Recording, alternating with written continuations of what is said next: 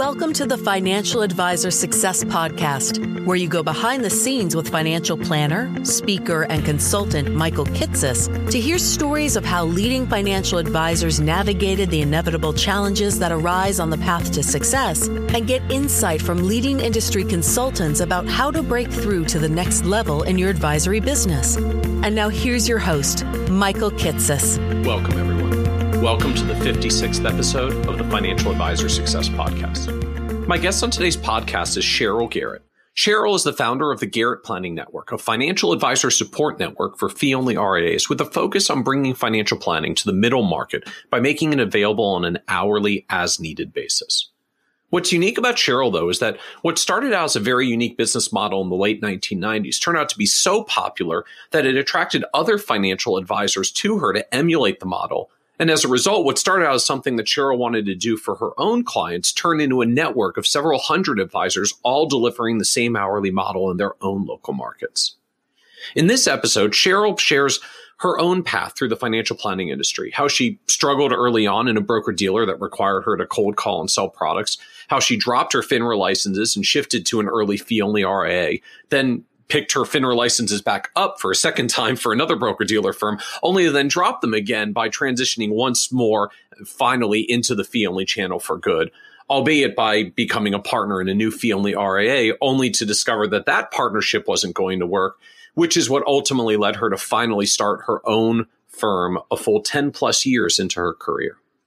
In addition, Cheryl shares what it took for her to finally launch the Garrett Planning Network, what she's learned about the success and the challenges of the hourly model for financial planning, why referrals from other advisors can actually be one of the best ways to build an hourly practice, and how, just as with any other advisory model, many hourly planners build lifestyle practices while some endeavor to grow larger businesses.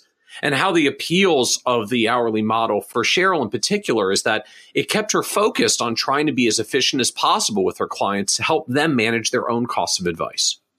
And be certain to listen to the end, where Cheryl talks about the value of organizations like Garrett Planning Network, where it's great to have the advisor support services, but in the end, the most powerful effect is simply finding a community of fellow financial advisors all pursuing a similar business model with similar clientele, from whom you can learn and with whom you can share best practices, whatever your target clientele and business model happen to be.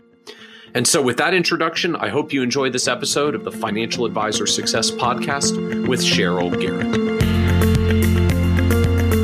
Welcome, Cheryl Garrett, to the Financial Advisor Success Podcast. I'm delighted to be here, Michael.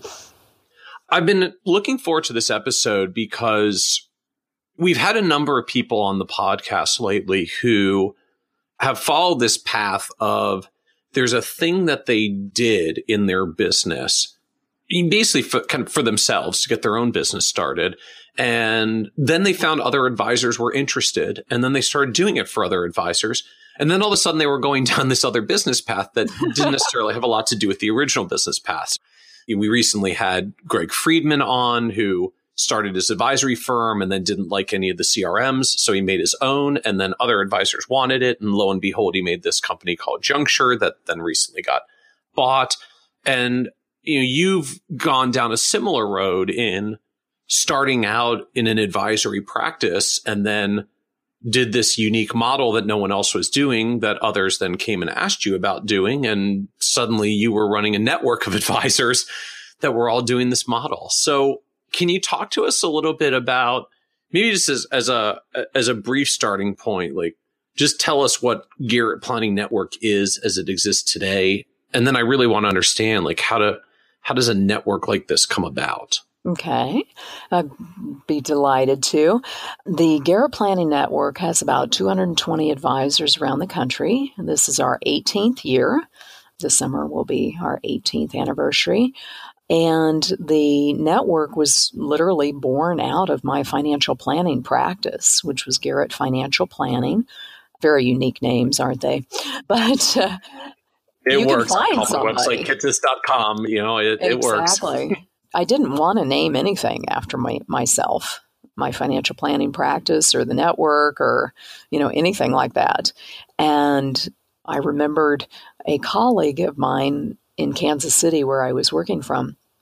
And I knew his name, but I couldn't remember the name of his firm. And he was not listed by his name. So I got to thinking, there's a lot of reasons why using your name and your title of your company is a good idea. And then some marketing people said, but, think about it. Ford, Montgomery Wards, Sears, Dodge, these are all dudes' names or people names. Deloitte, Touche, Merrill, Lynch, Schwab, right? Like probably Kohl's and a few other things that we might think about.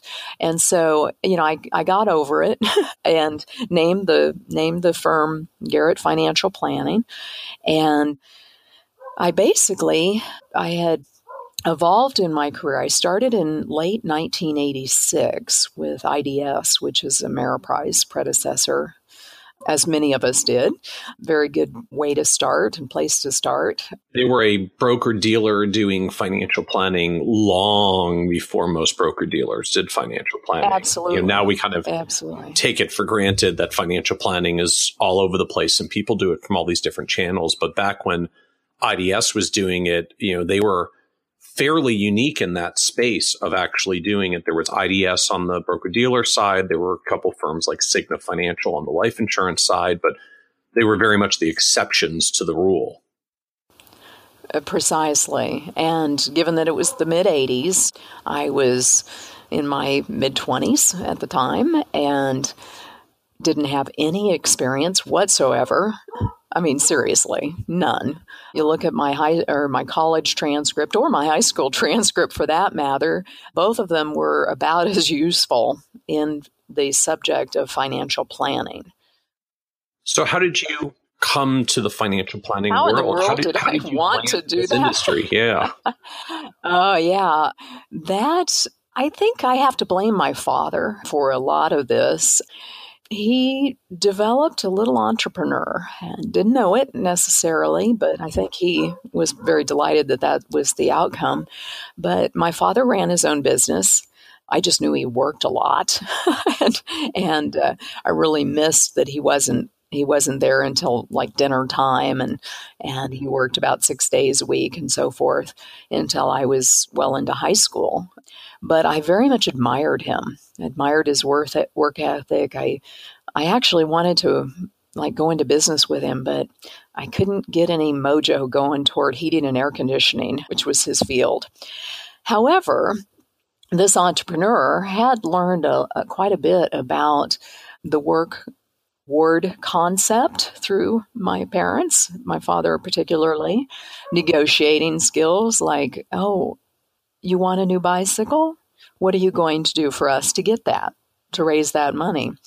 And so we were doing this quite young. So you were learning how to raise capital from an early age.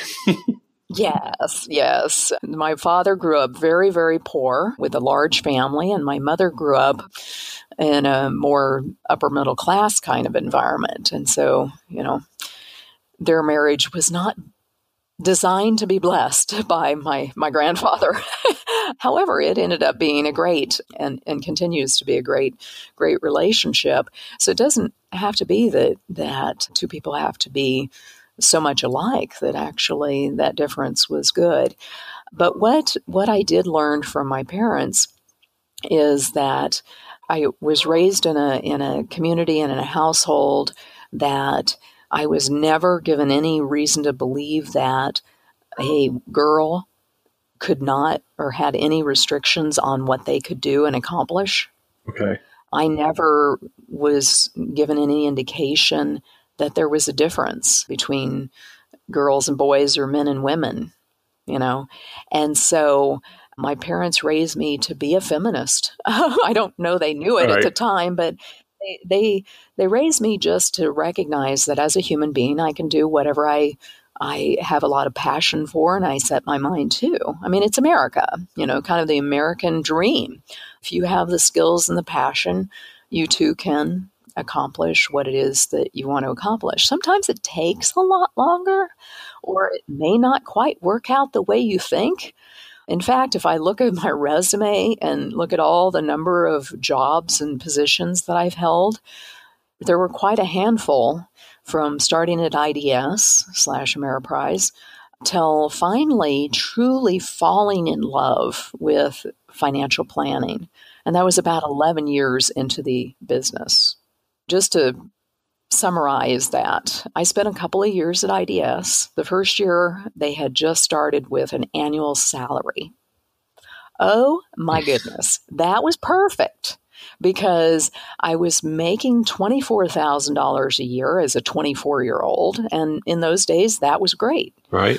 Although the funny thing is all the expenses we had to pay. My actual adjusted gross income was 3 figures. But regardless. And then the next year, I had to actually, I was on commission. I had to generate the business.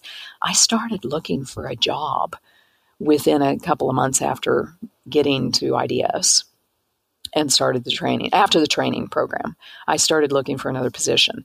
But as I had mentioned earlier, I didn't have any background.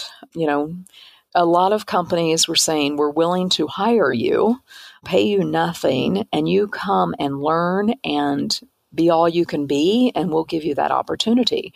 I had 4 job offers, and IDS was the one that I felt had the strongest training program for someone like myself, as well as they had that initial salary. So I would have a year to get my sea legs.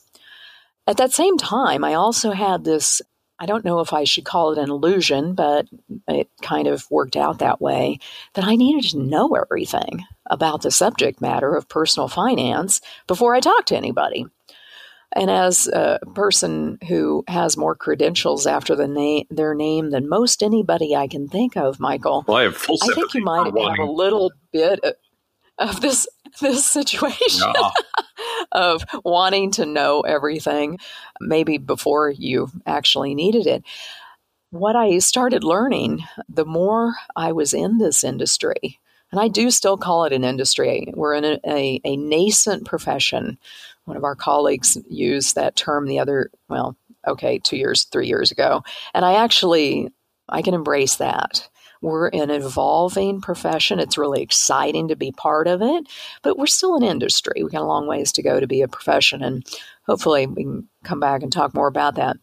But my second year at IDS, this is in the day when cold calling was not only legal, it was very much encouraged, and 9 a.m. to 9 p.m. and 9 to noon on Saturdays was requirement if you did not have your, quote, production numbers. I think that's an interesting point, right? Just there's so much discussion today of sort of the hours that it takes to get going in an advisory firm and how much work is too much. And I feel like you just sort of quietly threw out there oh yeah, 9 a.m. to 9 p.m. specifically so that you could be around to cold call people when they were home for dinner, plus Saturday hours. Right. That was normal for years. Minimum while you were getting started. Exactly. And I didn't appreciate the cold calling part. I definitely do not appreciate being interrupted during dinner. I don't think the subject matter of personal finance is something you cold call people about.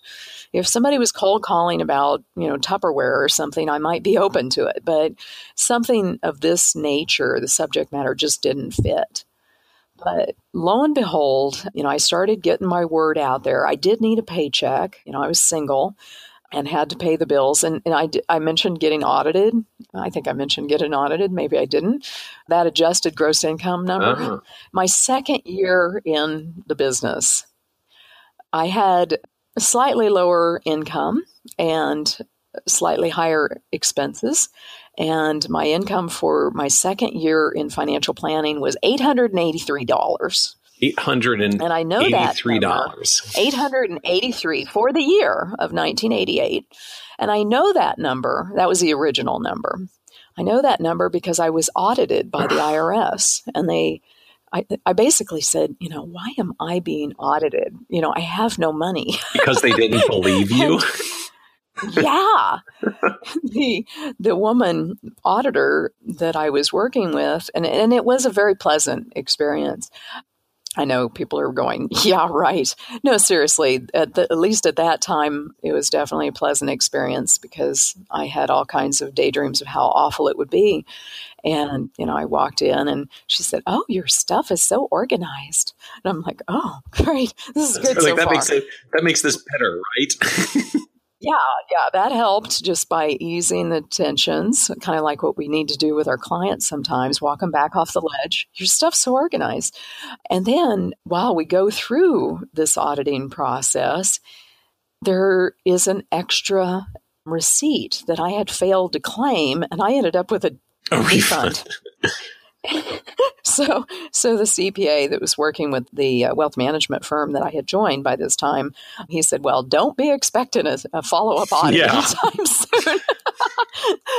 So the first 2 years were miserable as far as income, but at the same time, I was still learning. I had, against my supervisors and the company's instruction and wishes, new recruits were not to get involved with predecessor organizations of the Financial Planning Association, which we had. So it's the IAFP and the ICFP. The IAFP was very active at that time in Kansas City, and shortly thereafter the ICFP came in, but our managers didn't want us to participate in that. It was prohibited. We couldn't study for the CFP program. But of course, folks like myself and you would say, I need to know this stuff. So I secretly enrolled in the program and secretly studied, aside from now that 9 to 9 cold calling thing. No one get the illusion of I actually dialed people the whole time. I may have made 100. We were supposed to make 100 cold calls in a day. I may have made 100 cold calls the whole time I was affiliated with IDS. Well, no wonder you were failing. You weren't smiling and dialing enough. That was at least one of the reasons. Because my manager said, "Cheryl, but once you get right in front of somebody, you do so great with them." And I said, "Yeah, except I hate the part before that. I hated it to the point where I actually wanted to climb into the back room, put me in the back office, and leave me be." Seriously. And 8.5 years later, I emerged from the back room, because I almost had enough comfort to come out of that proverbial closet. And I don't mean people that are working in the back office or the back room, as I'm speaking of, are less than those that are client facing. But I have to tell folks in all honesty that for 8.5 years, starting with my first connection with a prospective client or a client at IDS, and no, I didn't really have any clients, but there were a few leftover people I inherited when I got there who were really irritated that I was the 18th rep who had called them in the last 4 years. So, things just weren't really stacked to be a pleasurable experience. But they were, IDS, American Express Financial Advisors, was a great place for me to get started, get my training, and also learn what I didn't want to do. I started putting out the feelers for other opportunities, staying in financial planning, though. Part of me is saying, I hate this and I love this at the same time. Let's say, what made you want your question that you asked at the beginning, and I think I had a notion. I was going to say an illusion, and at the time it probably was an illusion. And now I look back on it, more of a notion of what financial planning could be. At the time that I was interviewing with the 4 different companies, 2 of which were primarily insurance companies. The other one was an employee benefits company that wanted to start a financial planning division, and they were willing to take a newbie to do it. And so IDS definitely felt much more financial planning oriented and would provide the training that I thought I needed. I started looking for another position, but because I had 0 experience on my resume from my educational endeavors, college, high school, post-college activities. And of course, I was still in process with my CFP designation. But lo and behold, I actually got headhunted by a fee-only financial advisor and went to work as his Girl Friday. And I was delighted. I was on salary again. I was going to say, this was in 1909. For a couple of years, we worked together. This was at Personal Financial Designs with Wayne Henry, the first of the wonderful Waynes of my life, that gave me a great education and a good start in my career. At Wayne Henry's practice, Personal Financial Designs, it was a one-man shop. And when I joined him, because my skill set and experience was so limited, it took me a full 8 hours to do all the work that I needed to do. But by the time several months had passed, I had completed my CFP. I had served as an executor on a friend's estate, or helped her with her husband's estate technically, and then a few years later served as her executor, and completed my CFP designation and worked as this gentleman's right hand. So I did everything from balancing clients' checkbooks. This was a wealth management, literal family office. We had about 24 households that we worked with, and that's it. And so by the end of our tenure together, it took about 2 hours a day to do the work that I was providing for him that was of value, and the rest of it I was reading and studying. And so he was extremely generous and came to me in August of that year and said, Cheryl, I think that given how things have evolved, I think we should part company at the end of the year. And so he gave me a good warning and heads up and plenty of opportunity to look for the next position that I had until the end of the year to find. So basically 4 months notice, which I was very grateful for. And I put the feelers out. Now I had some experience. I had my CFP, had, officially maybe 4 years of experience, but I still was not interested in becoming the rainmaker. I didn't want to have to bring in clients. I wanted to be a support person. I wanted to be a staff planner or whatever you want to call that person. And I took a position. Well, actually, before I did that, another colleague in Kansas City, another fee-only planner, had recommended me to a firm who was a pension consulting firm who wanted to start a financial planning division. I'm just finally in my 50s learning how to say no. I'm still learning. Okay, maybe I started in my late 40s, but in my 50s, I'm starting to learn to say no. At first, in the early stages of my career, I think the fact that I said yes to darn near everything was for the most part a really good idea. This stint was only a 6-month ordeal, and within 2 weeks, I was trying to leave. The salary was more than I'd ever been paid, and that made it a little bit harder to leave, but I started hearing things. They had acquired some companies, third-party administrators, and I was to work with the book of business, the business owners that were part of this acquisition.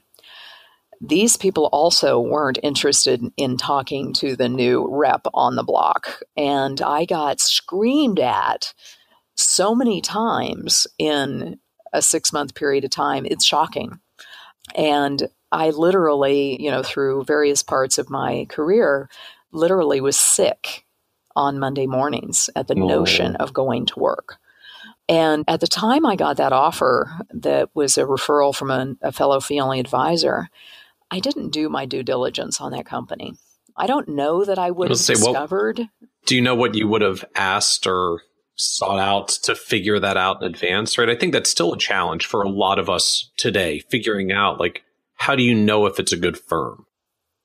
I think probably spending a lot more time asking questions and actually interviewing instead of being the interviewee.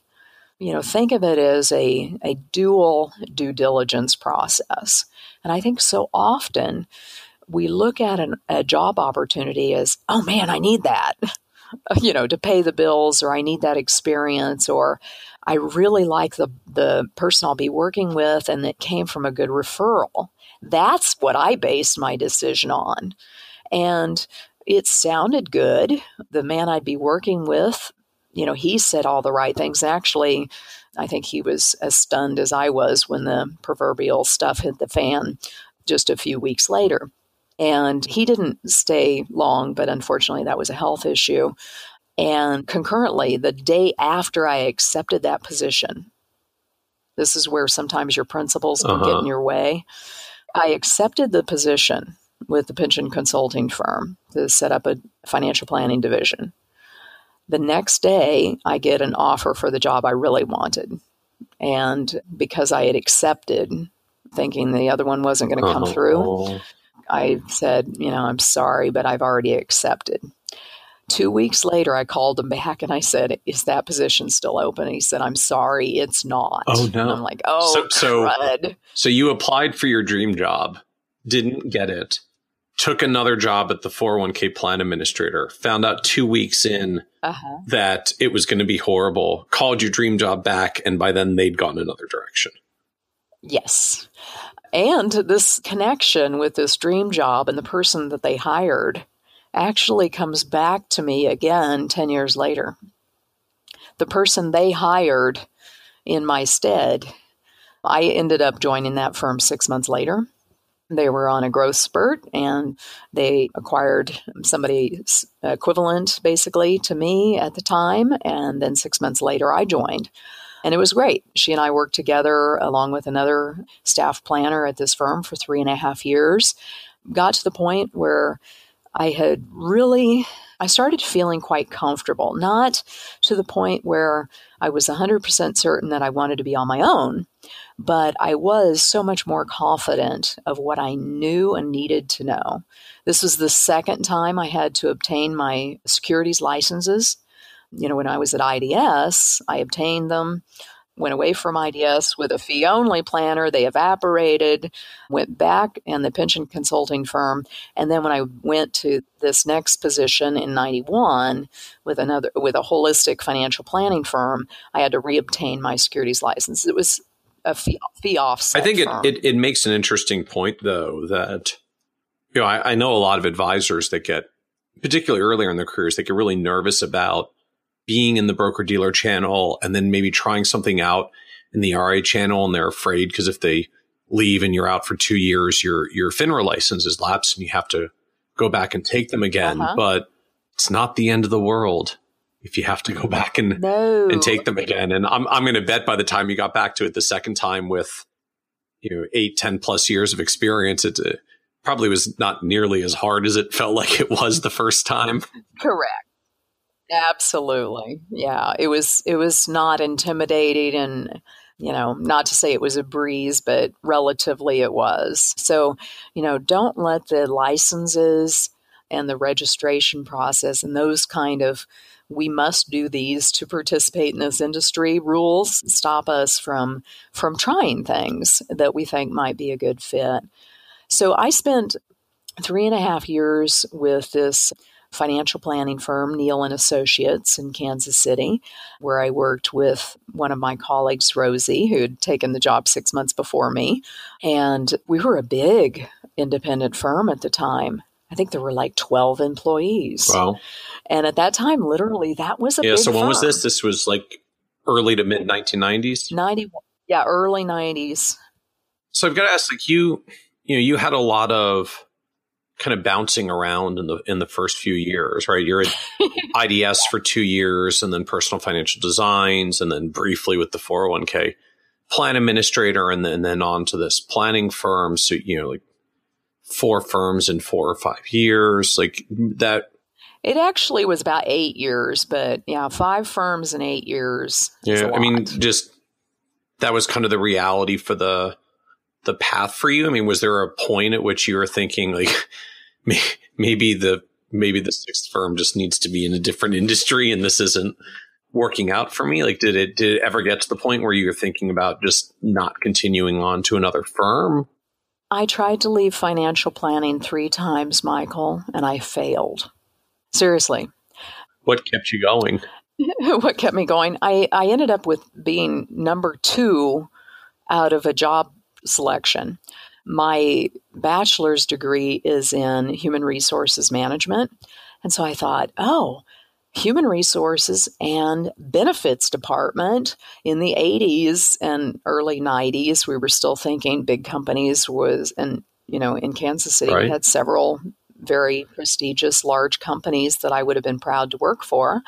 I tried unsuccessfully to get a position in an employee benefits / human resources role at a couple of the large corporations. And I got to candidate number 2 on 2 of them. And, basically, I think it's the universe's answer of you weren't supposed to leave, Cheryl. So we just didn't give you a different job. I did try. Now, when I was at Neal and Associates in the early 90s, my family and I, me being the entrepreneur and my parents I've always wanted to, have some kind of business working relationship with my dad, as I've mentioned. And, my mom kind of comes with the package. So we actually looked at buying a resort. And coincidentally, I live at one now. So it wasn't a crazy notion, but in the early 90s, my parents and I did initial due diligence on a resort in Lake Taney-Como, just outside of Branson, Missouri. And bottom line was it was a very cash-oriented business, and the sellers wouldn't allow us to look at the financials, and the financials wouldn't stack, wouldn't justify the purchase price. So as business people, my father and I just went, this is luxurious, but the price doesn't add up to what they're showing as revenues. We can't afford to pay for it. This is purchasing a lifestyle, and only, it's not a business, right. Whereas the resort environment I'm in now is a nice business, actually. Okay, on with that. So that was the third time I tried to leave, and that was to completely get out of the industry and nothing to do with personal finance and become a resort manager and owner, proprietor. Was there a point it went the other direction, and was there a moment where you said, this is working, I'm going to stay in financial planning? It was not all at once, that's for sure. When I tried to evaluate that resort opportunity, and of course we looked at others, and they all, they basically were few and far between. I was still employed at Neal and Associates at the time, and I stayed there for 3.5 years and continued my learning and growing, developing my confidence and comfort level in dealing with challenges that we run into and people and systems and all the kinds of things that you have to learn. And I was also quite involved with the IAFP about that time in the early 90s, about mid-90s. I was the Kansas City chapter president of the IAFP. So I had gotten very involved with the industry, and I met my next business partner, Kathleen Stepp, at an IAFP function. And she and I are, on paper, so similar, yet so different. I mean, it's like yin and yang. Both females, almost identical age, almost identical upbringing, very similar backgrounds and years of experience and so forth. She also is a CPA, and she enjoyed estate and tax and insurance. And at the time, I most enjoyed the investments. And that was the least favorite thing of hers. And the things she loved, I least favored. And so on the surface, it sounded really ideal. And she and I had worked with the IAFP in public relations and did some programming and ran some MoneyWise fairs with the newspaper there in town. So she and I had developed a really good relationship. But that doesn't necessarily mean that you'll make good business partners. What I did learn, and I wouldn't do any of this differently, based on what I knew at the time. If I had to do this all over again, I would do it all the same. I mean, I could have skipped the pension company issue, but it happened. And I learned more in 6 months on pension and all the reading, because I hated people screaming at me that, it was a severe education to try to get to a point where I could be comfortable. And that just never happened. But I joined Kathy's Step, and she had just made the first Worth 100 list when Worth magazine was coming out with the top advisors in the country. And she and I were commiserating over the phone, IAFP business and personal stuff like, well, you sound frustrated there, Cheryl. Why don't you come to work with me? And I'm like, are you serious? And she's like, was this, Sammy, what led you away from Neal and Associates if you had this job and you're getting paid a salary and things seem well? Yeah. After 3.5 years, I had recognized, and as did at least one of the other persons with the exact same position, we had realized that we had gone as far as we could. I don't want to talk ill of the individuals involved. They're the owners and the people we worked for were really good people, except they really liked the positions we were in. I mean, we were doing like 90 to 95% of their job, and they were making 3 times what we made. So it was a perfect fit for them. Yeah. So that's kind of the moral of the story, is we had grown to the point we should have been made a junior partner. So when they brought in a newbie, and she and I had 5 or 6 years of experience or more under our belts by this time. And they brought in a brand new rookie out of IDS, coincidentally. And he was to be a rainmaker. But yet the hours that we kept as staff planners on salary were longer than this new whippersnapper greenhorn that just, he was in his mid-20s and didn't recognize that if you waited until after rush hour, you could still get home at the same time. And same thing coming in if you come in early. So the work ethic and the fact that this had happened with a couple of salesman type that the firm had brought in, and they basically let these 2 salesman type individuals do whatever, however they wanted to. And we didn't respect what was going on. And so when it became known that we knew that the youngster that we were training was only making 10% less than we were, and he had an upside opportunity that we didn't, there were closed door sessions the next day. And she had with her boss, I had with my boss. Then the 2 bosses got together and said, all right, how about we offer these 2 women a partnership? And she had a much better relationship. She was working for the big boss. I was working for his junior. And she had a much better relationship with the big boss. And we both decided that she was going to accept the buy-in offer. I didn't feel that comfortable with them, so I declined the opportunity to buy into their practice. Years later, it proved to be a very, very, very good idea for her, and lo and behold, it did for me as well, but for completely separate reasons. So, sometimes people take different courses, and it still is the right thing. Because I was talking to Kathy Step at the same time that this stuff hit the fan, I'm going, Kathy, I'm fit to be tied. That, we've got this newbie here that doesn't know anything, and we're trying to educate him and keep him out of trouble. And I just don't have any faith in my organization and where they see my future. And she said, well, why don't you leave? And I'm like, because I don't want to go out and hang up my own shingle. And she's like, I got a shingle. The phone's ringing off. Exactly. I got a shingle. And so I ended up buying into Kathy Step's practice, 50% owner. In theory, that could work really well. Kathy had the backbone I didn't. And I shouldn't say that as a past tense thing, but because I'm sure she still has a backbone. But at the time, I didn't.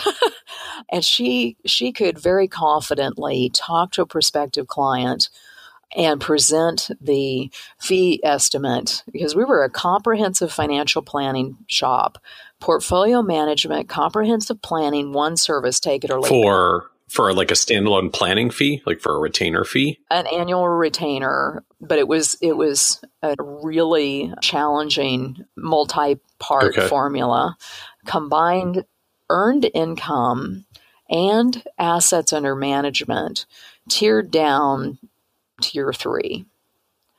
And we had some high wage earners that, a couple that ended up coming to my firm when I did go out on my own totally. They had come to see she and I both twice to try to talk us into doing it their way, more on their terms. And their quoted fee, if I'm remembering correctly, was like $22,000 and something dollars. And they were like, yeah, we're more validators. We just want a second opinion, a few thousand, not tens of thousands. So I think the services that we were provided, there was a staff of 5, and we served about 100 households. So it was significant detail that we went into. And for the majority of middle Americans, and I was answering the phone and talking to prospective clients by this time in my life. And this is the first time that I actually, not that I was comfortable with it, but I started growing okay with it. I still don't care for it, but I started becoming okay with it.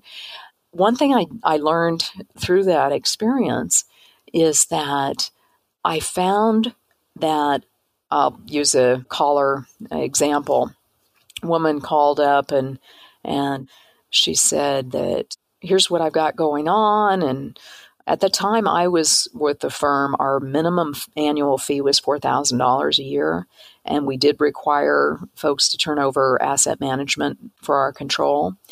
We didn't take discretion, but that still is enough of a turnoff for some people to turn over asset management.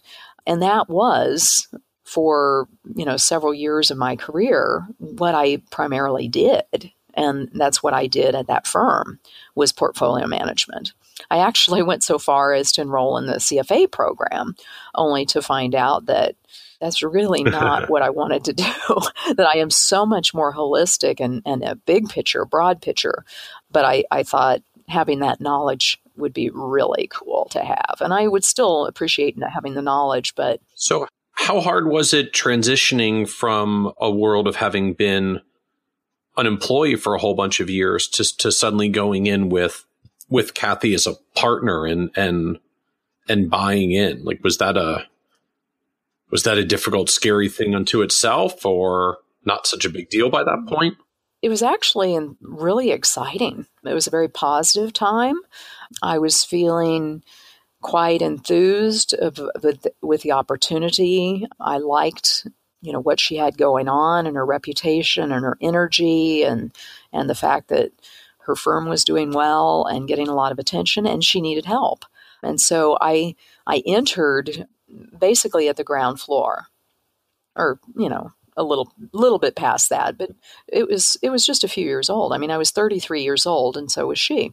So we were, pretty young in the firm, but she had it for, I don't know, maybe 5 or 6 years by that time. So did you have to write a big check when you were coming in and trying to buy in for half the firm, or was it small enough at that point that was pretty manageable? It was small enough at that point, I would say, because the existing business had grown, over time, but the new business was coming in fast and furious. Okay. And so the buy-in for 50% was actually a pretty low number. Now, when I left, it was different. We didn't do that. I just left pretty much. But yes, I purchased half of the firm and recognized very quickly that my partner is, and it's only to be expected, someone who's the founder of a firm and who's been the boss and who is a type A personality very likely might retain that position. Might retain that inclination even after the merger. Exactly. And, it was not a merger per se. I was bringing my Right. work skills and labor to the equation. But, like I said, I would still do it the same way and have that experience with her, even though it was very challenging. There were moments she was going through some personal life stuff, and I was finding that there was periods of time that, I was kind of holding things together for the whole firm because I was, flexible and I didn't have kids. I had more flexibility in my life and I poured it into work. And she had a lot of, at least for a period of time, she had a lot of personal stuff going on. But she also had a family when this all started, and her work-life balance is what she declared. And I just felt that, I needed to put a lot more time and energy into it. But it was really things like I ordered the wrong paper clips once and got chewed out for that. She was at a stressful point in her life. Well, I think it really boils down to she knew that she needed professional level skills to be added to the firm, and she couldn't afford to pay a salary. And maybe she also, I'm sure I told her that I was scared to death of prospective clients. So from her end, I was like, I can do this for, I can do this for equity to get someone that I can't afford to hire. For salary. Exactly. And so I think that, from both of our perspectives, it worked out actually very, very nice. And in the long run, she has continued on. And part of what was happening toward the end of our partnership was she was getting ready to get remarried, and her new spouse he was a financial planner, is a financial planner, and they merged their practices. So they lived happily ever after. And I learned so much from her as far as, being able to present here's what we're going to do for you and here's what it's going to cost, and not blank. She had the absolute confidence that we could deliver and would deliver, and we'd have thriving, raving fans for clients. I, on the other hand, could be sitting next to her in the conference room going, oh my God, if they sign that, we can make payroll. So my poker face, didn't do not always any good favors. Exactly. So at what point did you decide or realize this just wasn't going to work? I actually started, one of your other podcast guests mentioned the book, The E-Myth Revisited. That was also instrumental in my evolution at this point. I had become completely immersed in financial planning. I didn't want to be a portfolio manager. I wanted to be a financial planner. I no longer wanted to be the exclusive or more exclusive firm in town or on the block. I wanted to be accessible to regular people like those that I grew up with and my neighbors and myself. With Kathy and I's practice, we received a lot of phone calls. We had good press, and we received a lot of phone calls from people in the general Kansas City market, but also, within, say, 4-hour drive of the Kansas City market, because, there were just so few and far between fee-only advisors at that point. But because we required portfolio management, and because we had a minimum of a $4,000 a year fee, many of the people that contacted us, it wasn't a good fit for them. And that bothered me severely. And I didn't realize it until I grew more confident in my skills and my discomfort in what I had seen happen in other companies and partners or owners or bosses or whatever. And I started to get enough confidence to say, I want to become the outsource provider or the outlet that we had been referring people to before that person got filled up. And now we had nobody to send anyone to. And so I approached Kathy, and I wanted to give her a long notice, like my first Wayne had done. The second Wayne was at Neal & Associates, Wayne Starr. So I proposed to Kathy that I leave in 3 months, and she asked for 6, and we ended up making it 4, which was perfect because that means I opened my new firm on April Fool's Day, which absolutely is the perfect day to go self-employed. And even though I was a 50% owner in Stepp & Garrett, the only time I was an owner of a firm prior to that, I didn't feel like an owner so much. I felt more like, and in fact, I threatened a few times, at home, if I were an employee, I'd quit. But you can't when you own it. I think it's a real dang good thing that I was an owner, so I couldn't quit. So I had to stick it out and learn what I had to learn through this experience.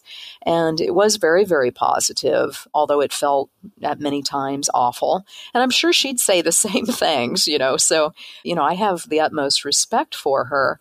But just when you have really, really different personalities, it's kind of like, dating or any partnership or something where, eventually you're going to grind on each other's nerves, or you're going to irritate each other, or you're going to want to break up.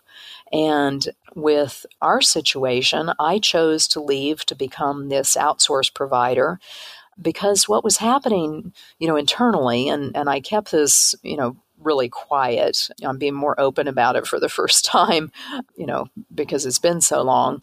But I didn't want, and still don't want, any bad energy toward her or the great firm that she built and the staff. I mean, she still has some of the staff that were there when I was there, So, it's a great entity.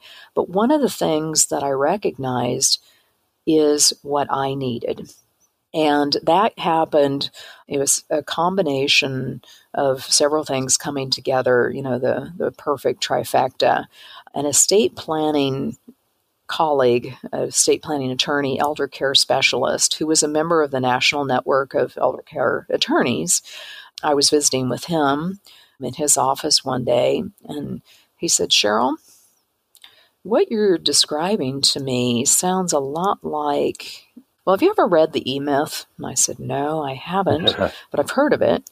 He said, "What I'd like you to do is get a copy. It's now The E-Myth Revisited by Michael Gerber, and go out, use it as a workbook, and go out into a quiet, natural space, a meadow or whatever in the woods, someplace very, very peaceful and tranquil, and by yourself for a couple of days, literally, and hole up, and go through this book, this workbook."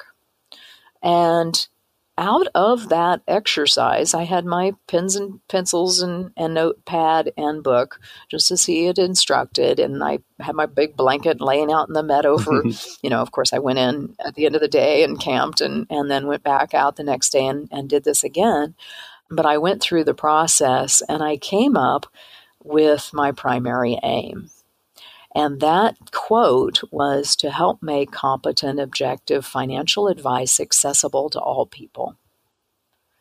And an ever so slight deviation of that mission statement is still my mission statement to this day.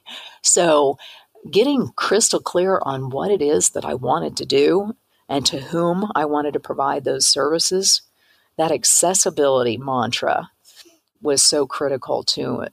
And then I had to back up and say, so how am I going to do it? And I asked myself, this is still while I'm employed by Stepp & Garrett and an owner in that firm. I'm thinking about how would I design a financial service offering if I were the client?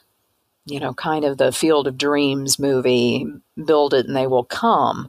I wanted to figure out what kind of a financial service model could I build and people would just be attracted to, because I didn't want to cold call anybody or, spend a fortune on marketing or any of that. I wanted to build something that was needed and that, lo and behold, people would refer to.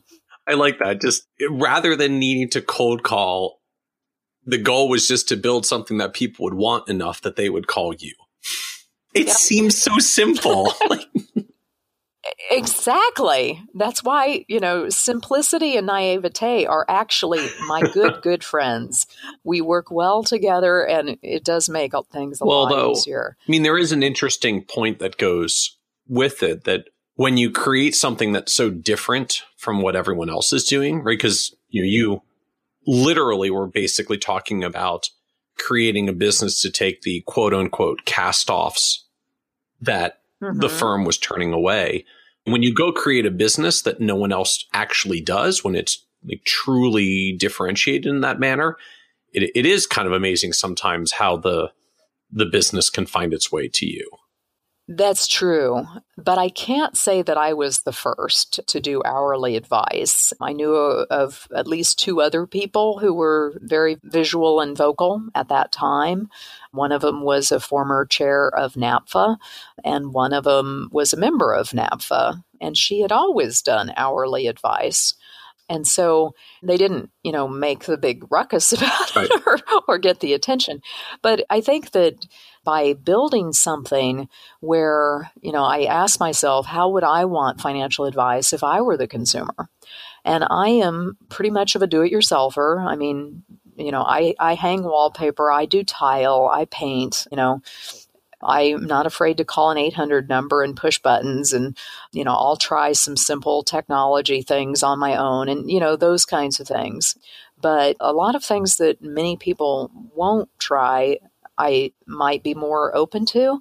And sometimes that's a really silly idea. But I remember I was at the very last ICFP meeting shortly after starting my practice, my hourly practice. And there was I would say he was in his early 70s or so, gentleman. So, I was in my late 30s. He was probably in his early 70s. And I had my hair up in a ponytail, and it was like a spring jumper dress on. So I probably looked even younger than I was. And we're at the hospitality room of the CFP board at the end of one of the nights at the conference. And this gentleman walks over and he said, "So are you a financial planner?" And I said, "Well, yes, I am." And he said, "Well, tell me about your business." And I said, "Well, I just started my own practice, and I'm working by the hour, and I'm really enjoying myself," or something like that. I don't remember exactly what I said. But he put his arm around me and he said, "Oh, honey, let me tell you what you're doing wrong." Oh, so he definitely you've just launched your firm, and he begins to try to tell you why it won't work. Yes. He definitely had the best of intentions. He's trying to save you from yourself. Absolutely. Right. Exactly. Which oftentimes we need that. But he's like, you walked away from a wealth management practice to do this. You don't get commissions when your clients are paying commissions to buy municipal bonds anyway. You could just be having that money instead of sending it to somebody else. It's stupid, but he said it in a kind and loving grandfatherly. Why would you not take the commissions? They're going to pay anyways. Exactly what he said. And I said, "Well, this feels good. I've tried some of those other things. They didn't fit me so well. You may be right." And I knew I wasn't going to change his mind, and I didn't need to. Right. You weren't soliciting him to join your business. You didn't actually have to win this debate with him. Exactly. Plus it was, I was only a year, 15 months or so into it. I think I was 15 months into my practice at that time. So it was still embryonic as well. Yeah. But it was also at that very meeting was the culmination of when I spent the first day of that conference on a panel with 4 other CFP professionals talking to newly minted CFPs and CFP students, about 135 people in attendance, about what we did with our designation for a living. And one representative worked for a very large wealth management fee-only firm. One worked for a county extension agency. One worked for a large financial services corporation in the corporate headquarters. One worked for a regional broker-dealer, and then myself. So if you just think about the entire morning of that event, we spent with Jerry Mason, one of the CFP professors of years gone by, moderated the panel. And in the morning, we talked about what does our typical day look like?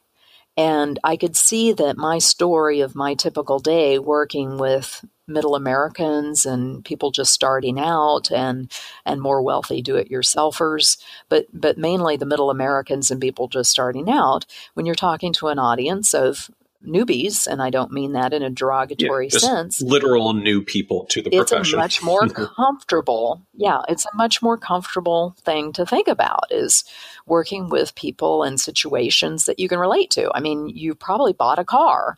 You might have rent or a mortgage payment. You might have bought insurance. You might have had some of these life experiences that we deal with regularly, credit card debt, that kind of stuff. And so the morning was full of what do you do? And the afternoon, the attendees in this pre-conference to the 1999 last ICFP conference before the merger to the FBA, they broke for lunch and then rejoined, and the attendees were told to go to whichever segment of the ballroom where they wanted to spend the balance of the afternoon talking to that practitioner. Embarrassingly, in a way, at the time it was embarrassing, but when I look back on it, the cards were definitely stacked that more people would come to listen to what I had to say because they wanted to be financial planners. They wanted to work with clients, and they wanted to see that happening sometime in the near future. And they could see that with what I was doing versus, that large wealth management firm that, at least at that time, those openings, that was almost 20 years ago, those openings were few and far between. The corporate positions may be few and far between. The county extension agent, few and far between. So the only other option was the regional broker-dealer. And so there were a few people there, and the balance were at my area. And we spent the rest of the afternoon, and they were just peppering questions. Do you use a contract for this? And how do you do that? And what software do you use? Would you send me a copy of this? And I was having a ball. It was also my 36th birthday, by the way, or 37th. Got to do my math right. 37th. And so I was having the time of my life because it was fun. Yeah. I like really, truly making a difference in people's lives and working for folks who wouldn't necessarily have access to the same level of competent, objective advice without those minimums. And that's what I wanted to be able to provide for folks. So I got to share that story in massive detail during that conference. And later in that same conference, I ran into Bob Vieries, who I had already known pretty well.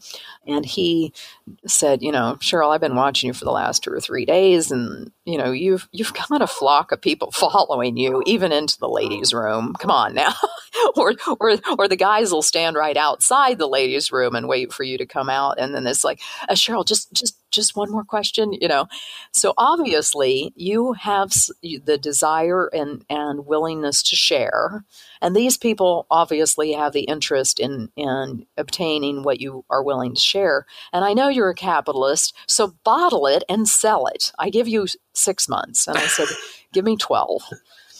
And 12 months later, we had our first training class. And that would be 18 years ago in July of this year. So, yeah, Bob is to be blamed, as one of the many. Yep.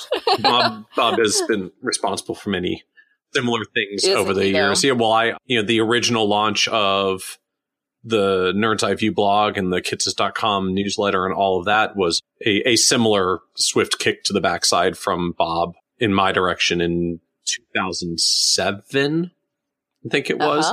So, you're writing stuff. Yeah. You're writing stuff. You should do that systematically and get paid for it. I'm like, I guess that would be a good thing to do. Yeah. Bob's shaped a whole lot of people over the years. He definitely has. And for those people who aren't aware, if you're not a subscriber to his newsletter, I believe if you're a subscriber to the Kitces newsletter, you get a discount on Bob's newsletter, and both worthwhile. Yeah, we'll we'll put a link out to that in the show notes as well. So this is episode 56. So if folks who are listening, if you go to kitces.com/56 for episode 56, we'll have links out for Bob Virus's newsletter and how you can sign up for it. You know, our firm's literally been signed up as long as I've been with the firm, which is more than 15 years now. And I know Bob goes further back than that as well. Mm-hmm. It's just wonderful, you know, the insight. And I look at him, you know, initially folks might have defined him as a journalist, but I've always kind of looked at him as more of a futurist. You know, he's an industry observer who's observed this industry for well over 30 years and has, for the most part, been spot on, I think, with a lot of his observations and expectations of how he thinks things are going to play out. And regardless if we agree on everything, which, you know, I don't think people have to agree to admire each other. I think Bob's thoughts are just, they're so thought provoking, you know, as yours are as well, that it's really cool to get that kind of feedback from somebody. So you start this firm doing hourly planning for anybody who wants to pay for it, right? For all people. Yeah, basically. And within just a year or two, everybody's starting to knock on your door and ask you how you do it because they want to do it as well. Kind of. I just got to the point with working with Kathy Stepp and that firm that I knew that they would be fine without me and that I needed to make a change for my own personal development and the need to satisfy some kind of a hankering to make a difference. And I can't say that she doesn't or our firm didn't make a difference, but the difference that I wanted to make were for the people who couldn't afford or couldn't justify paying for the services of our former firm. So I wanted to basically, and it was quite easy to do, is find out what everybody's minimums are and their thresholds. Like when I first started my hourly shop, I got 3/4 of my new business in the first year from 3 people. Kathy Stepp, my former business partner, you know, so all of the people who called her firm, and she very confidently and proudly shared what the firm did and provided and their fees. And the people said, oh, right, not for me. But Kathy was really good about sticking to her knitting. And I think that that's one thing that we all can learn from, is even though her knitting was not my knitting, sticking to our knitting would be a good idea, because we can be quite efficient and expert if we don't try to be everything to everybody. It's okay to just be really good at the people you serve and refer the others out, because you know what? You may get inbound referrals as well for the people who aren't a good fit for someone else, but would be a good fit for you. You know, that's why medicine works so well, right? There's a network of specialists. So specialists aren't in competition with other specialists. Specialists refer to other specialists. That's how highly evolved professions operate. And, you know, I think we're slowly and steadily making our way that direction as advisors more like refine their models and refine their niches and refine their specializations. Because when we're all generalists, we actually are in competition with each other. When we all get good at the particular thing we do, then we can all effectively cross-refer with each other. We don't just have to go out to attorneys and accountants and others. Like, we can literally cross-refer to each other. Right. And my referrals were coming from my former business partner, her former business partner, and his deal was that he had a lower annual minimum, but he did require comprehensive planning. He didn't do portfolio management. He did give investment advice, but he didn't do ongoing portfolio management. But his annual minimum fee was $2,500. And if he didn't feel that this was going to be a perpetual relationship, perpetual fee generation, that he didn't want to take on that engagement. And this is a fellow that I admire these folks very much. And I'm not I'm not saying that there's anything wrong with what they're doing. They had clarity. I had clarity of what they did. And so I tried to, fly under the radar. And so I actually prohibited minimum. The third person that I got the referrals from was that one person we used to outsource to until she got full. And now people were still calling her and going, "Oh, Chris, you're no longer able, you can't work with me." And she's like, "No, but I have someone I can send you to." And so those three people, just three humans, all fee-only, two fee-only financial planners and one fee-only investment advisor, two with minimums, one that she was an hourly investment advisor, did not manage money on a continual ongoing basis, and did her work by the hour, but she didn't do the financial planning detail. She did kind of a light version of that. Those three people basically did a huge number on filling up my pipeline. 3/4 of my new business in the first 12 months came from them. Now, the second year, when I look back on that, I could not come up with anywhere close to that number of referrals.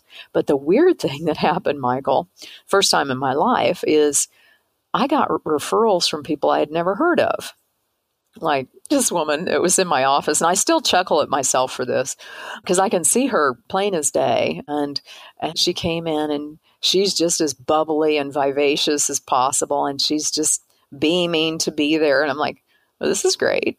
I'm glad she's happy to be here. And we were having our get acquainted meeting, learning what she had going on and how I might be able to help. And she said, "Oh, I'm making up names. Bob and Sally told me to call you, and they just couldn't say enough good things about you." And you're like, who? Going, who? I was literally. I'm thinking, who are these clients? I cannot picture a Bob and Sally. And so this lady and I finished our meeting and everything, and I go out to my staff planner, Joellen, and I said, okay, and Joellen is exquisite when it comes to dotting I's and crossing T's and memorizing, things that actually matter instead of trivia like me. And so I said, "Do we have a Bob and Sally?" And she said, "Nope." I said, "You positive?" And she said, "Yep." I'm like, okay, good to know, because I was racking my brain and I could not think of them, but I didn't want to interrupt her. And it's kind of embarrassing if you ask the follow-up, like, wait, just remind me, Bob and Sally, who? Where'd you meet them? It's like, you've been working with them for 18 months. Oh, oops, right, them. Right? Exactly. At some point, it's too embarrassing to admit you don't know who they are in case you're actually really supposed to know who they are and you've forgotten. And the way it came out, it sounded like I would know them. She's just beaming about how, they think the world of me, So she comes back in for our first client advisor meeting. And I said, when you came in when we first met, you mentioned a couple people, and I was thinking perhaps I was just not clicking with who you were talking about. I was presuming it was a client. And she goes, "Oh, no, they're not clients, I don't think. They've just been reading and following you, and they know people that work with you and stuff, and they've just raved." And so she went right back into how much they love just you. raving about you.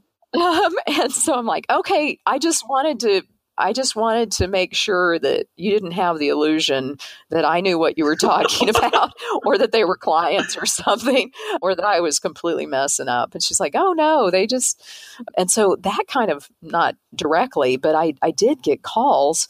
One woman called, and I talked to her 2 or 3 times over the years, but in my first couple of years in business, she called on 2 different occasions.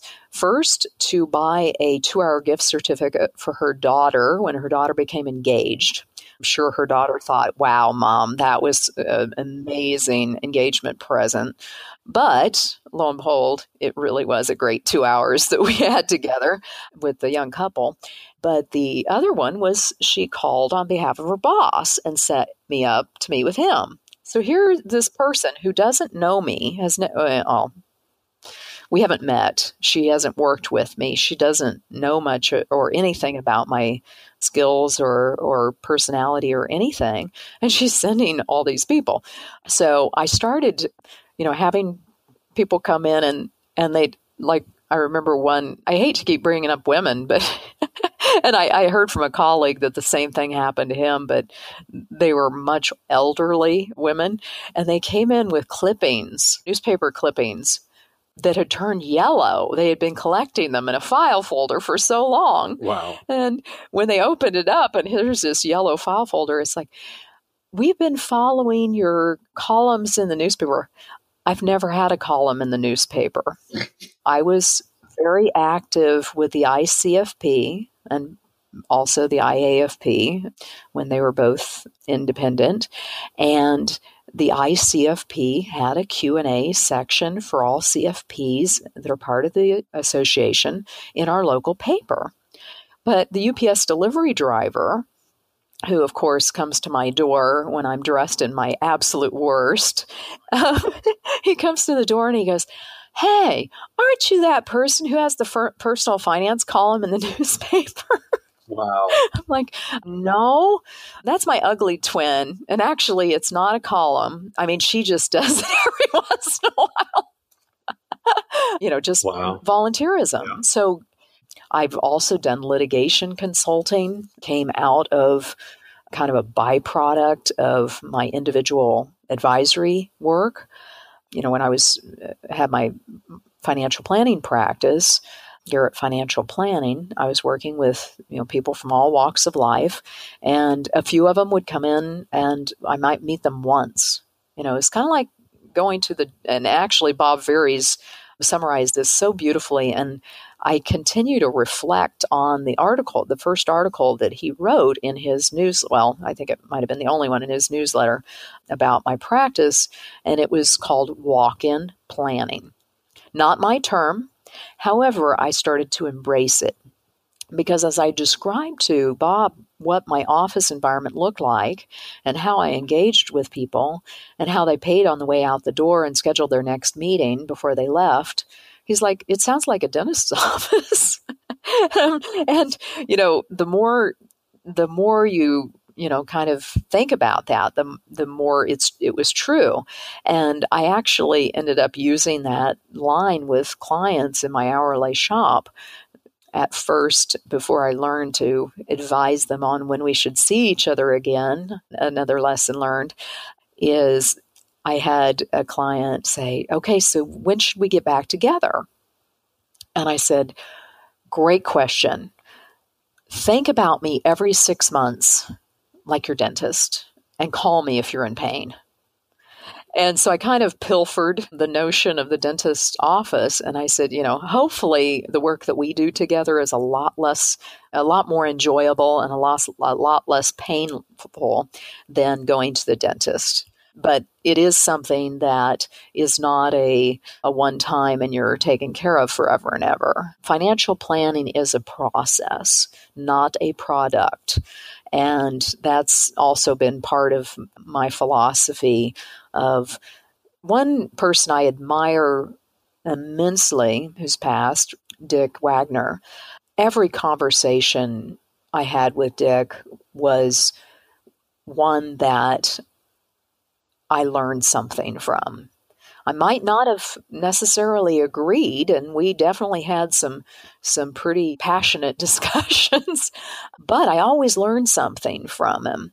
And when I told him what my plans were on doing this hourly thing, his initial reaction back in 95, or 98 rather, when I started my hourly shop, or just before that, it was a disservice to the financial advisory community that attorneys and doctors and consultants he specifically said, the legal and medical field are moving away from the service model. Well, that is true to a certain degree, but when I opened it up and so my conversation with Dick was much more robust than that. And I said, maybe you're right. And I really appreciate your thoughts. I never forget them. And a few years later, I ran into him, like 3 years later. And he said, "Cheryl, you remember that conversation we had in that exhibit hall, blah, blah, blah?" I'm like, "Yeah, I do." It's like, "I've been thinking on it a lot since, and I've changed my opinion." I'm like, Yeah. he's like, yeah, that there's room for all of it, more or less. I mean, it was a lot longer of a conversation, but I think that's a decent paraphrase, that there is a need for, and actually, instead of just looking at law and medicine, why don't we look at the consulting industry? You pay a consultant, regardless of the subject matter, imagine a consultant. You pay them for their time or for the project that they're doing for you, typically, or some combination of the two. And it might be, time. One of my favorite quotes is, if it can be measured, it can be managed. Not that I measure everything and manage everything well, but I like the quote. It's a good reminder of what it's really telling us. And I think it's important to know. But I discovered personally, one of the many things that I said that I had to leave Stepp and Garrett for was, part of it was Kathy and I were very different in our management style, our leadership style, our work ethic, work style, whatever you want to call it. Then the element of, I wanted to be able to provide services or access to people of more modest means, or people who didn't want to turn over to their portfolio for us to manage. For instance, that self-made client couple that had the 22,000 plus quote per year for us to work with them. And they're like, no, thank you. And just as soon as I went hourly, they were one of my first inquiries. I don't even know how they heard, but somehow through the grapevine, or maybe Kathy might have called them. I don't know. They found their way, and then it just snowballed. So starting with those handful of advisors who had minimums. And I did also receive a few referrals, not substantially as many, from investment people only, brokers and portfolio didn't want to do managers. all that financial planning stuff because they do their thing. Yeah, they didn't want to, or they didn't need to. They had their specialty and they needed to outsource the investment or the portfolio management part. So that you brought up outsourcing earlier, and I am really delighted to see how our nascent profession is evolving, because I think we're seeing some really healthy outsourcing going on now. And for a long time, I remember, and I've done a presentation on this topic of how I worked with clients in my hourly shop. And one of the things that I heard frequently is, clients will not implement. Yeah. And I have a couple of retorts to that. And one is, first of all, how many of us financial planners could do all of the implementation for our clients anyway? Probably not any of us. If we're talking about, tax returns, estate planning documents, go into the HR office and make some changes. Yeah, we don't do all this stuff anyways, really. We just do the stuff that we happen to get paid on. We handle the money. Yeah. And we might sell the insurance. So those are the two areas that, yes, we have historically provided implementation.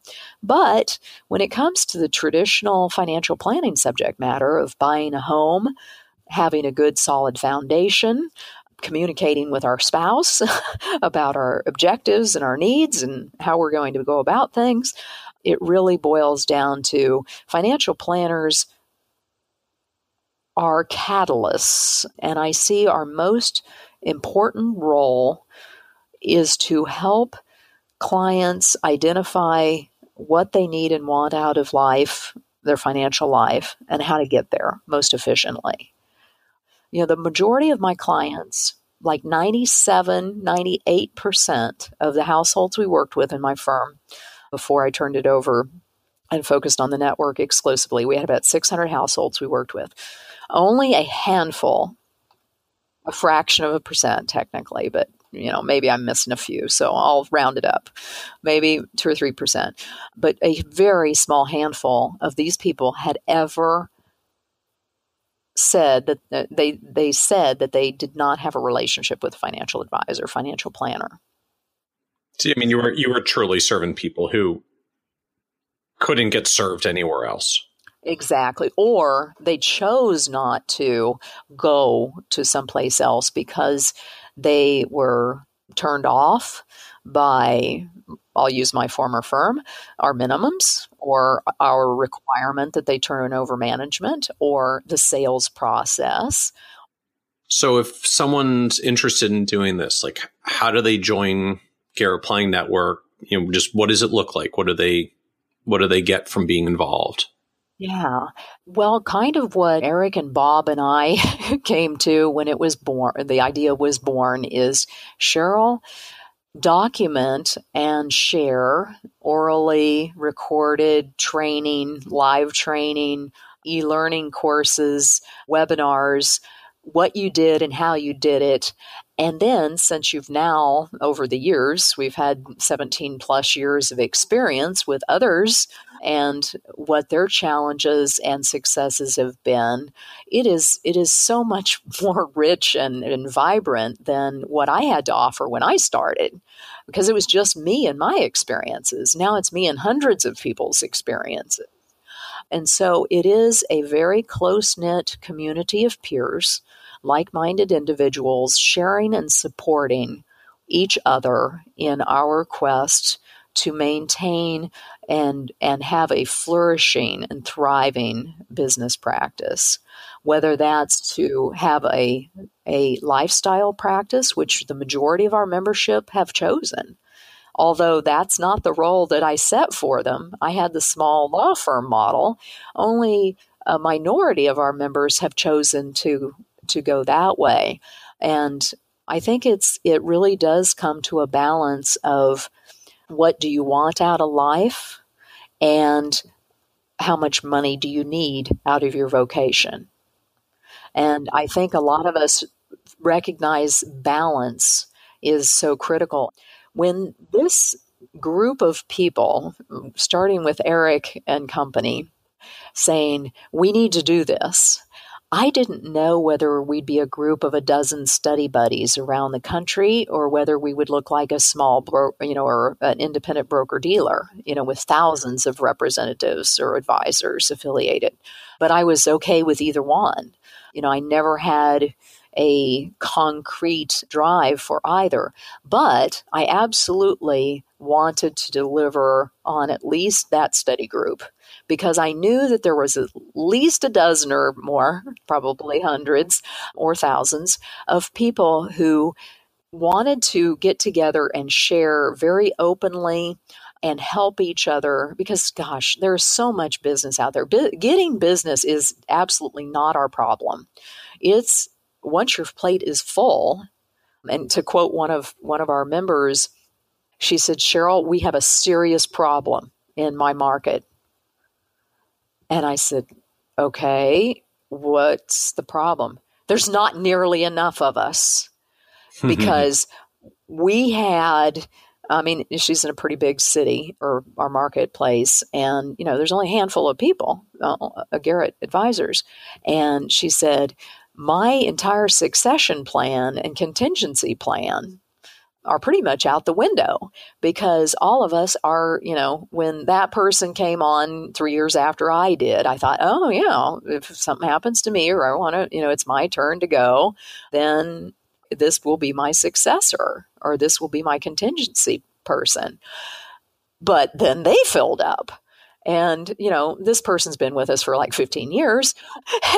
And she's like, okay, so I need new people in my market to refer people to. So lo and behold, our own members are referring to other fellow members. And we don't, it's kind of like when we went to our FPA and I love the FPA and the IFP and the ICFP organizations. But when you went to a local meeting, there was that feeling of competitiveness. You didn't tell somebody what you were thinking about doing or, oh, I'm just getting ready to do this new thing with my firm or something like that. it was a lot more keep things to the chest tightly and quietly. Be friendly, cordial, business-like, but don't share. Definitely just don't open up and share with people. And then in this environment, it was just the opposite. And people have literally been blown away. I continually am blown away. So now what I get to do as my day job, and I've actually been blessed with this since 2000, my primary activity has been working with financial advisors. And I regret not recalling who was the brilliant individual who said this, but he said, Cheryl, if your personal objective is to help make competent and objective financial advice accessible to all people, working with the end users is not the way to get there. You have to build something that's and it broader was than like, just you. Damn. It finally sunk in, Yeah. I didn't say I was the brightest bulb. I did admit I'm willing to try things. So when he said that, although, I had a 5-year transition plan out of my firm, and I accelerated that to a 3-year transition plan, going from about, 400 plus clients to about 4 dozen, and then, continuing on with those for about 3 years. It was very difficult. I expected it because the subject matter is identical, and I thought, or it felt like it. But when it came time to switch hats and coach an advisor about certain issues, whether it's hiring or looking at systems or dealing with a challenging client or what software would I buy, I definitely have feedback and opinions. But one of the things that we've created with the network, and it's evolved quite a bit over time. We have had more numbers in the past, and we've revamped the entire program to basically keep it more up to date, and also because there's more choices and more options out there for folks. We recognize that we have a very important relevancy of wonderful press and wonderful traffic as far as inquiries to our site. The public wants what we have to offer. And actually, our biggest problem is we need more advisors to meet the needs of the clients. But that's what I get to do all day, is work with the advisors and truly get to my vocational aspiration of making a dent in helping to make quality advice accessible. Because I was once asked by a journalist, how many lives have we affected? Or how many, that's not the words he used, but basically how many people do you guys serve? And I just did a rough estimate without statistically quantifying it. And it's in the neighborhood of like 25,000 engagements a year. Wow. That's a lot of people. A lot of people, depending on the moment in time and so forth. But we're talking of thousands, not hundreds or dozens. So being able to do this and to be an inspiration to others that. So what is your time look like now? I mean, what's your focus going forward from here? Great question. My focus is we went through the last about 6 months updating and making some additional changes to our new member offering, lowering the initial price tag hurdle that had dissuaded some people who had checked us out. They were interested, but that initial price tag, as some of our members have shared as well, I got a 3-page letter from someone upon her first renewal, and I thought, oh no, and then I opened it and read it, and I went, oh my God, and I was just tearful with the joy and the wonderful things that she had to say. But one of the things that she brought to light is she's like, I don't remember the exact words, but it was something like, writing a check for $10,000 without knowing what I was getting into was really hard to do. But then now that I did it and I'm into it, I am so grateful. It's like financial planning itself, right? People are afraid to write the check and then they're happy after the fact, but it's hard to convince them up front. Yeah. So what is the pricing structure now if people are interested? Yeah. So we had a high front end and a lower annual renewal.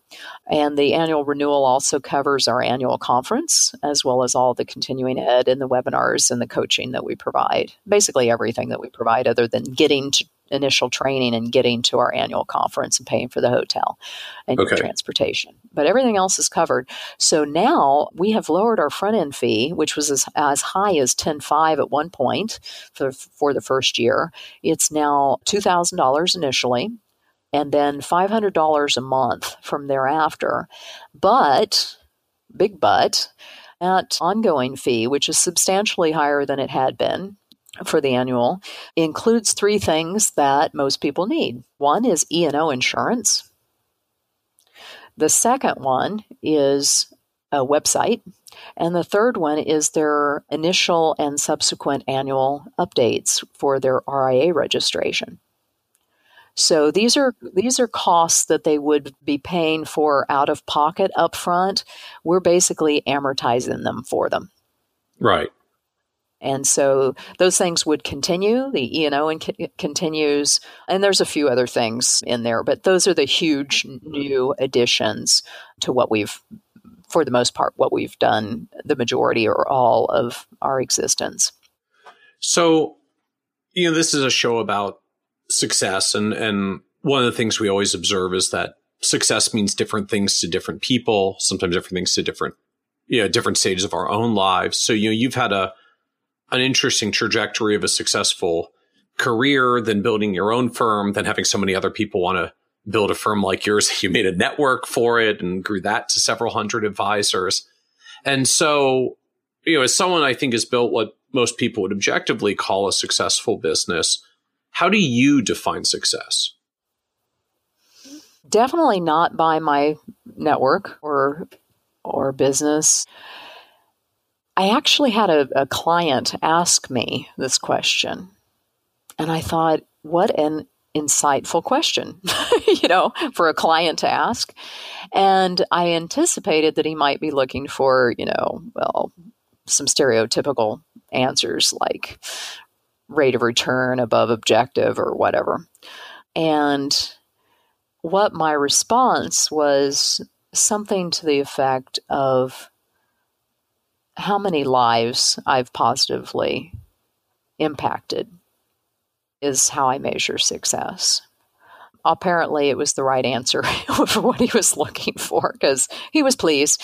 But yes, in essence, it was how many lives, kind of getting back to the perhaps because I couldn't achieve my personal objective without discontinuing working with individual clients and working with advisors. So my first book, Garrett's Guide to Financial Planning, came out in 2002, and the publisher, National Underwriter, contacted me and said, what will you put in a book that you sell for $7,500 in the first year? And I said, well, I can put quite a bit in there. It's not deep, but it's thorough. Yeah. And they said, sounds perfect. And it's undergoing its third revision as we speak, and that should come out later this spring. Well, thank you. Thank you so much for joining us here on the podcast. It's an incredible story and path. So I'm really glad we had the opportunity to share it with everyone. Oh, I'm delighted to be here. I love the series, and you have great guests. So thanks. Absolutely. Thank you. My pleasure. Want even more ideas, tools, and resources on how to break through to the next level of success as a financial advisor? Check out the leading financial planning industry blog, Nerd's Eye View, at www.kitces.com, where Michael covers the latest practice management trends and financial planning strategies. And by joining the members section, you can earn IMCA and CFP continuing education credits, along with exclusive member content. Get it all now at www.kitces.com.